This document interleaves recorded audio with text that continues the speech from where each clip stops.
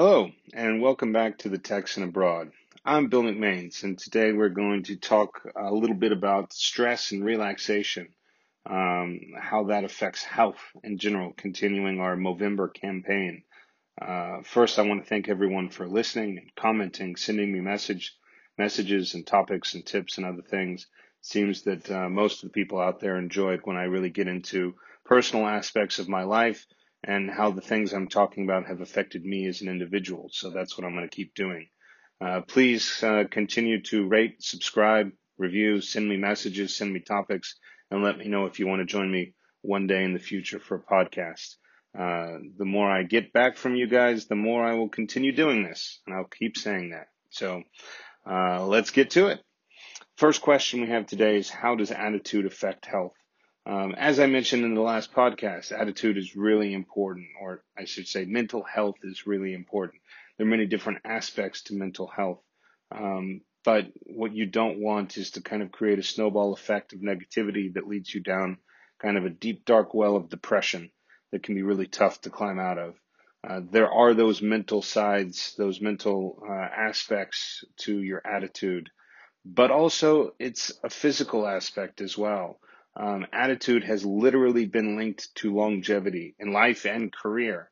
An article I read recently talked about the key being a life of purpose, finding purpose in what you're doing.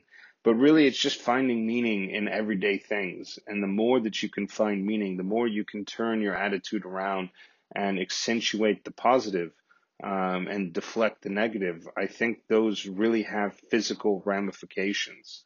Um, it's pretty clear that there is a physical effect on your heart and on your brain. Call it stress or pessimism, bad attitude, a bad temper, whatever it is. It increases health risks. Some of us, I think, are more predisposed to stress, to raging tempers than others. But I think we can all control it. I'll talk a little bit about that at the end. I used to have an awful temper, as I mentioned in the last episode, Billy Blade story, if you remember. But now I'm pretty even keeled, much more relaxed, much more calm, less temperamental than I used to be even 10 years ago.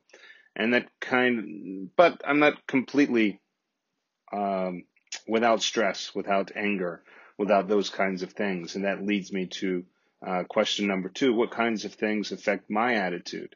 My answer is pretty simple. Here, it's one word, and that's people. My work, my life, everything that I do really centers around a devout belief in people, that they are good, that they can change, that when they try to be, they are incredible people, that they do incredible things. And I think for the most part, that's true. I've traveled to a lot of countries. I've lived in different places. I have friends and family in all different walks of life. And my belief in people is relatively unfettered. But there are times, like all face, where mine is challenged.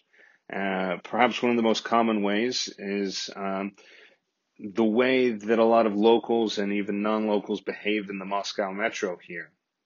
I remember when I first moved to Moscow, I was almost, I won't use the word offended, but that's maybe disturbed is a better word, at how people rushed through what is perhaps the most beautiful metro system in the world.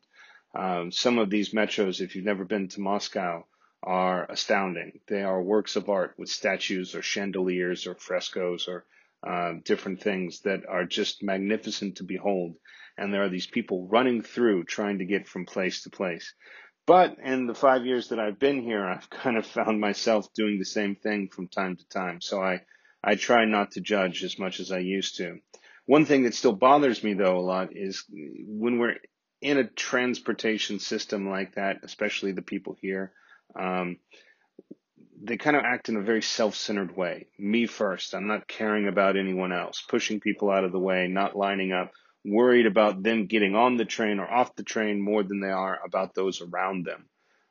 It kind of challenges my idea of people, because, again, my belief is a lot more that people are genuinely good, uh, as opposed to self-centered, even though that we act that way sometimes. And so it just makes me angry. But the good thing about it is that I know that I get angry when I'm on the metro waiting for an escalator and people are pushing and shoving to try and get in the line, whether it's a young person or an old person, and we just aren't looking around, aren't thinking about those around us, and that other people are trying to do the same. But I notice it, and I notice my attitude towards it, and that's a pretty important part, which I'll explain in just a bit. But just as people can have a negative effect on me, they can also have a positive one. I have a student that I meet with twice a week. She's perhaps the most well-rounded 15-year-old in history, and she has a pretty difficult schedule. Every time that I meet with her, she seems like she's on empty. But we slowly start our meeting, our discussion. I push her, I prod her, I try to challenge her ideas, force her to answer some questions, throw in jokes as I can, trying to get her to smile. And without fail, over the course of the 60 minutes, by the end, she's found some life and laughter and often contemplated something that she didn't before. Um, so it's that when I leave there, knowing what she was when I started and how I left her, the impression that she got from that time spent with me, that's a really important aspect that brings me up. It gives me life and energy, and kind of keeps me going. Um, but like everyone, work has highs and lows, and that's what brings me to question three. What are some common sources of stress? And I don't think that I'm different than most people in the world. That the same sources of stress bother me or plague me that they do almost every person, and work being one of those. Perhaps it's better to say work and career. I think we all stress a little bit about the short term things. What do I need to do this week or this month, or even today, to get done what I have to get done for my job, for whatever it is that I'm doing, whatever I've got on my immediate plate. But even in a bigger picture, what do I need to do this week or this month to kind of keep myself on that path for the future that I want? And even a bigger question, what future do I want? Where do I want my career to go? What's my purpose? What am I doing? Do I want to change the world, write the great novel, make $1 million? Who knows? And that actually leads me to another big source of stress for most people, and myself as well, which is money. Yeah. Um, there's often that question, would you rather have a job that you enjoy that pays you a little bit less money, or a job that you're not okay with but pays you a lot of money? I've chosen the former. I choose it every day. And I enjoy it. I love it. But there are days that are hard. I look at my friends, my peers, older than me, my age, and especially ones that are younger than me, who are more successful, who found greater success in their career and even greater monetary success. And it's the natural tendency, I think, with most people to look and compare and question, um, and ask, what if? What if I had decided to do something or stuck with a career that was more lucrative but maybe less enjoyable? Wouldn't life be a little bit easier? But for me, the question always comes down to, it's not about ease and difficulty. It's about happiness and meaning. And in my heart of hearts, I know that I help people. I really believe that. And so I'm able to kind of climb out of that hole. Um, that's another source of stress, though, actually, is our relationships, whether it's with my students or with my friends, with my girlfriend, my siblings, anyone, right? Our relationships throughout our life, while they should be a place that we go to relieve stress, to cope with it, oftentimes they are sources of it. The truth is that people are complicated creatures. We're emotional, we're self-centered sometimes, irrational, we're demanding. Sometimes we even create drama and tension where none exists because we're just too scared to talk about something. I was reading an article recently with some students about trying to lower the level of stress in the workplace. And one of the things talked about essentially psychological safety. And I was posing a question to many of my students. Um, are you able to question your boss? Yeah, or can you tell your boss no? And most of them had kind of the correct answer. But one of them actually went down an interesting place, and they said that They felt more comfortable being themselves and answering truthfully with their boss than they did with their friends. Because they were more afraid, she was more afraid of the reaction that her friends would have if she spoke an opinion that was not popular or they didn't agree with. To me, that's a little bit crazy. I think the idea that I try to live by is expressing what I believe and what I think and doing the best that I can and knowing that I'm going to fail and that I'm going to be wrong sometimes, but being the best me that I can today and trying to be a little bit better tomorrow. A true loved one, a good boss, a parent or a child, they're going to forgive you. They're going to love you or welcome you despite your beliefs, not just because of it. Um, our our imperfections, they are much a part of human design as our mortality, which is actually, I think, the last source of big stress for most people. And that's the point of this month. It's about health. The beginning of this pod and the one message I hope you get while listening to it and reading some of the posts that I've written and things like that regarding Movember is that we need to think about our health. Do what you can do to make it better incrementally.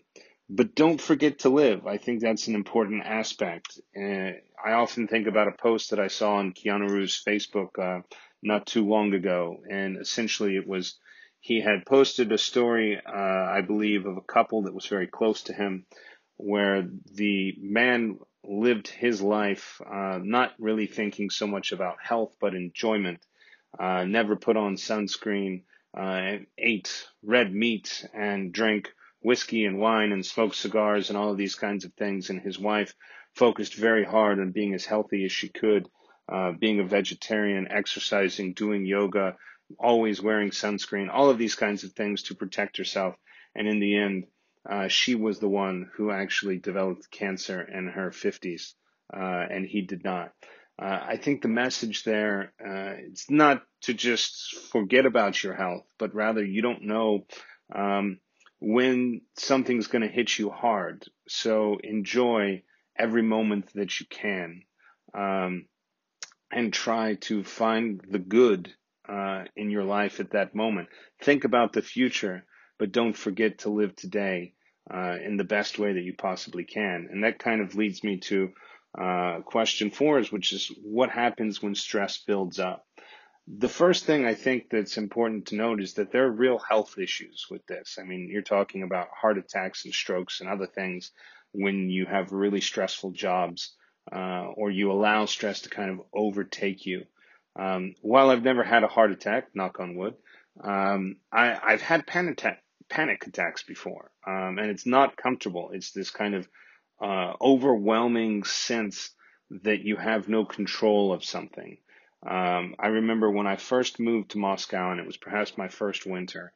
I was having some money issues. I hadn't met a lot of people at that particular time. None of my friends that I'm lucky enough to have in my life now were a part of my life at that point. Um, Life seemed really hard. It was cold. It was dark. Um, I just woke up one day in a state of sheer panic. And luckily, I do have a lot of friends, and I still do, and I had at that time a lot of people across the globe that I can count on. And I contacted a friend of mine out in Canada, and she has been a friend of mine for years, and we confide in each other a lot. And she told me to calm down, that I had helped her through crisis before, and she was going to help me through this one. And for that, I am eternally grateful because in that moment, I felt really powerless and weak.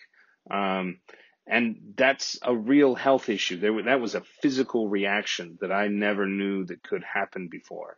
That was just one instance, and I've not happened to me since then, but it had happened to me before.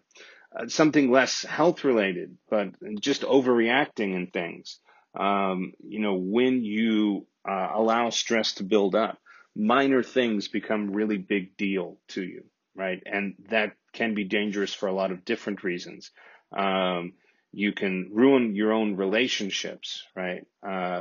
Maybe when you yell at a friend or say something that you don't mean because of the stress that's built up inside of you. And even worse with people that don't know you. I remember just recently I was walking through the metro with my girlfriend, and we were trying to get out of one of the metro cars, and there was a lot of people crowding and trying to come in as we were trying to go out. And I purposefully kind of flexed myself and bumped into someone as kind of a way to say, you need to watch out when I'm coming out. Be courteous, please. And my girlfriend turned to me and said, "Be careful, Bill. We're in Russia. People aren't so small." And yeah, it's a good point. And I think actually this applies a lot to us men, and even what Movember is about again, which is sometimes our stress, sometimes the fact that we think we can handle things in a physical way can get us into a little bit of trouble. So yeah, maybe with your friends, they're not going to hit you, but they might not want to see you again, maybe ever, or maybe for a while. So we should always be careful of how we say something, and what we do. But I think we need to be even more careful when we feel that stress building up. And that leads me to question number 5, which is pretty important, and that's how do you handle stress? I think the most important thing, as I mentioned previously, is understanding and recognizing it. Yeah, understanding what it is that has made you stressed or has caused you some anxiety, trying to wrap your head around the idea that it's probably pretty trivial in the grand scheme of things. Recognize the negativity before it gets out of control. Kind of stop the roller coaster or the snowball, if you will. Ask yourself some important questions. Why is this stressing me out? Is it a big problem or a little problem? Really? What's at the heart of the problem? Does it really matter? And if it's a big problem or a little problem, how can I solve it? Most of the time that works for me. I have that kind of methodology of 4 or 5 questions in my head. All right, why am I stressed? What's the issue? How do I solve it? Do I really need to solve it? Is it long or short term? But sometimes it doesn't. You know what? Sometimes I'm too far down the rabbit hole of anger or anxiety. For me, then it's a question of how do you release that kind of tension, that anxiety. And I like running. Yeah. I go in search of that release. And for me, it's exercise. I remember a day, maybe a few years ago, when I was having a fight with the woman I was dating at the time. And I had a couple of clients who had canceled on me kind of indefinitely. Just things seemed to be snowballing out of control. At that time, I was trying to run, but it was pretty cold outside. It was also the winter. And I'd been running about 4 or 5 miles 3 times a week. But I was just so angry and so upset. I went home, changed my clothes, and went for a run outside and just ran listening to music until I was too tired to keep going. And it turns out that I ran close to 8 miles that night. So for me, that's a good reliever, but it can be different for different people. So try and figure out what your stress relief can be. Which leads us to number 6. Can you do something to reduce the stress? I mean, I think the main thing, as I said, is understanding your stressors, being as self-aware as you possibly can. Sometimes you can avoid them, right? If you understand the things that make you stressed, again, like for me, the things in the metro that happen, um, maybe it's a person, maybe it's an event, maybe it's a type of person, right? If you can avoid that particular type of stress, that's the best answer. But oftentimes you can't. It might be your boss, it might be a coworker, it might be something that you can't kind of get out of your life. That's okay. You just have to plan your reaction. Yeah. Make sure that you know when stress is building up, how you're going to handle it, what are the questions you're going to ask, what are the mental aspects that you're going to do, who are you going to talk to if you need to talk to someone, how are you going to solve that problem if that's a problem that needs to be solved, and if it's too late, if you're too far gone and you need a physical kind of release, then what are you going to do for that? Are you going to go to the gym? Are you going to go get a massage? Like whatever it is that's going to allow you to relax. And I always try and build in as well to actively practice appreciation, which I'll get into in just a moment. I think that helps a lot. But that leads us to question number 7. How do you relax? For me, a lot of the times it's pretty simple things. Walking, enjoying, thinking, kind of deep contemplation. I really enjoy photography. Also doing nothing sometimes is great. We are always constantly on the go and trying to be productive to accomplish a million different things. And I am the worst at that. I've got a million different ideas and thoughts and plans that I'm always trying to get put into place. And so I feel like if I'm not doing something, then I'm wasting my time. But having had that attitude for a while, I've kind of come to the conclusion that actually it's okay to sit and do nothing, watch a TV show, listen to music, just relax for a little while.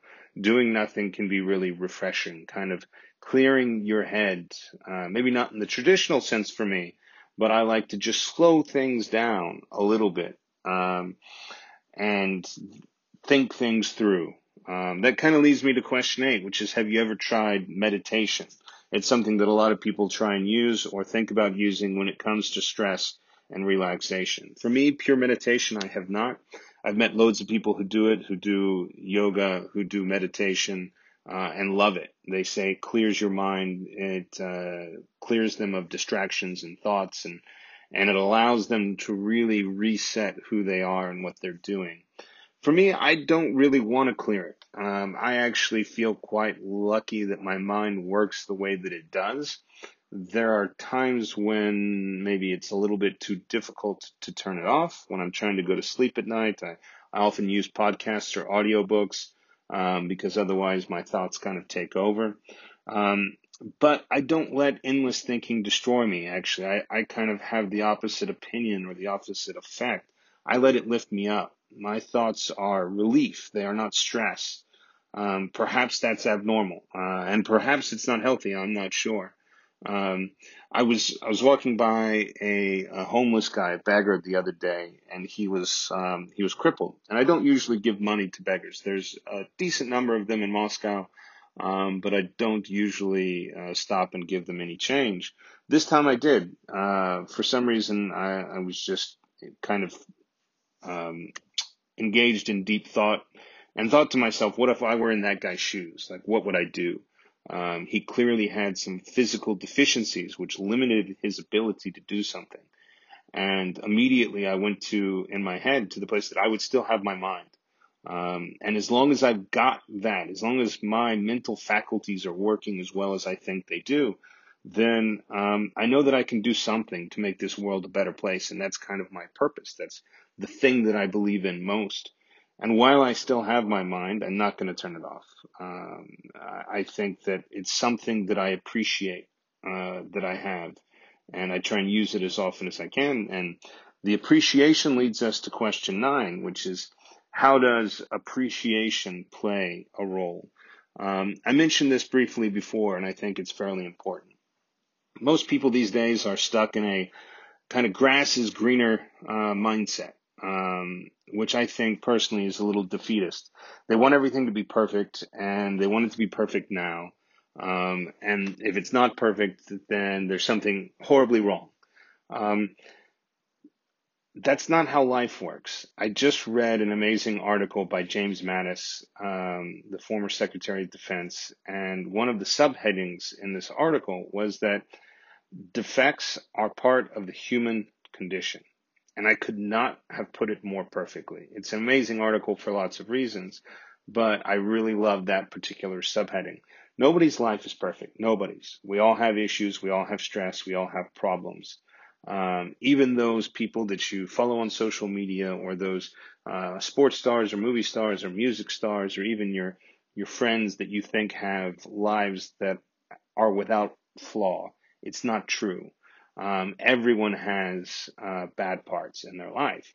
But likewise, everyone has good parts, including you. We often just take it for granted, right? And that's why I try to practice what I call outward daily appreciation. I keep a little journal, and every day I write down the things that went right and the things that I need to improve on. I try every day to make more comments about the things that went right, not that I need to improve on. Yesterday, I I had a couple canceled lessons and I went out and ran 10 kilometers. I was thinking I was going to have to run at night, some cancellations in the afternoon. I didn't hesitate, which sometimes I do. And I just went home, changed, and went straight to the gym. And actually, the same thing is happening today. I had a couple cancellations. I came home, recording a pod, going straight to the gym, then to my evening work. But yesterday I didn't actually do a podcast, which was on my list of to-do things. So I'm trying to constantly notice where I fall short, but more importantly, the things that happen every day that either I do or I notice that really make me thankful for my life and my situation. It can be small things about my friends, my family, something that I see here in Moscow, something that someone tells me, a conversation that I have, but I try and fully appreciate everything that goes on. It's been a bit of a gift, I would say, to have found this kind of life that is deeply involved with people. It's helped me a lot with number 10, which is it possible to change your attitude? And absolutely. As I've said many times, I didn't come, I wasn't born, I should say, with the attitude that I have now. The optimistic, realistic, kind of dreamer personality that I have that is deeply in awe, I would say, of humanity. Um, some of us have bigger hills to climb than others. Through nature or through nurture, we are at a disadvantage. But every one of us can absolutely change. I've done it. That's how I know it's possible. I was never a negative person, but I was definitely not as optimistic as I am now. And I didn't know, even recently, some of the things that I think I understand a lot more about health and about mentality and about attitude and about people that I do now. The important thing about changing your attitude is almost the same thing about changing anything in life, and that's that we have to take incremental steps. There are no quick fixes. There are no things that are going to change our life and make it perfect overnight. We have to do what we can in this moment to make tomorrow a little bit better. And that's the important step, is what do you do today to help yourself tomorrow? That training of your brain to react in a positive way, to notice the positive things, to take great pleasure in the little enjoyments of daily life, that can start right now with just you trying to emphasize it. Yeah, small little habits and little changes today can make a big difference. So that's all for now. Don't forget to subscribe, rate, and review. I'll be back this evening or tomorrow with a new episode. Until then, I'm the Texan abroad.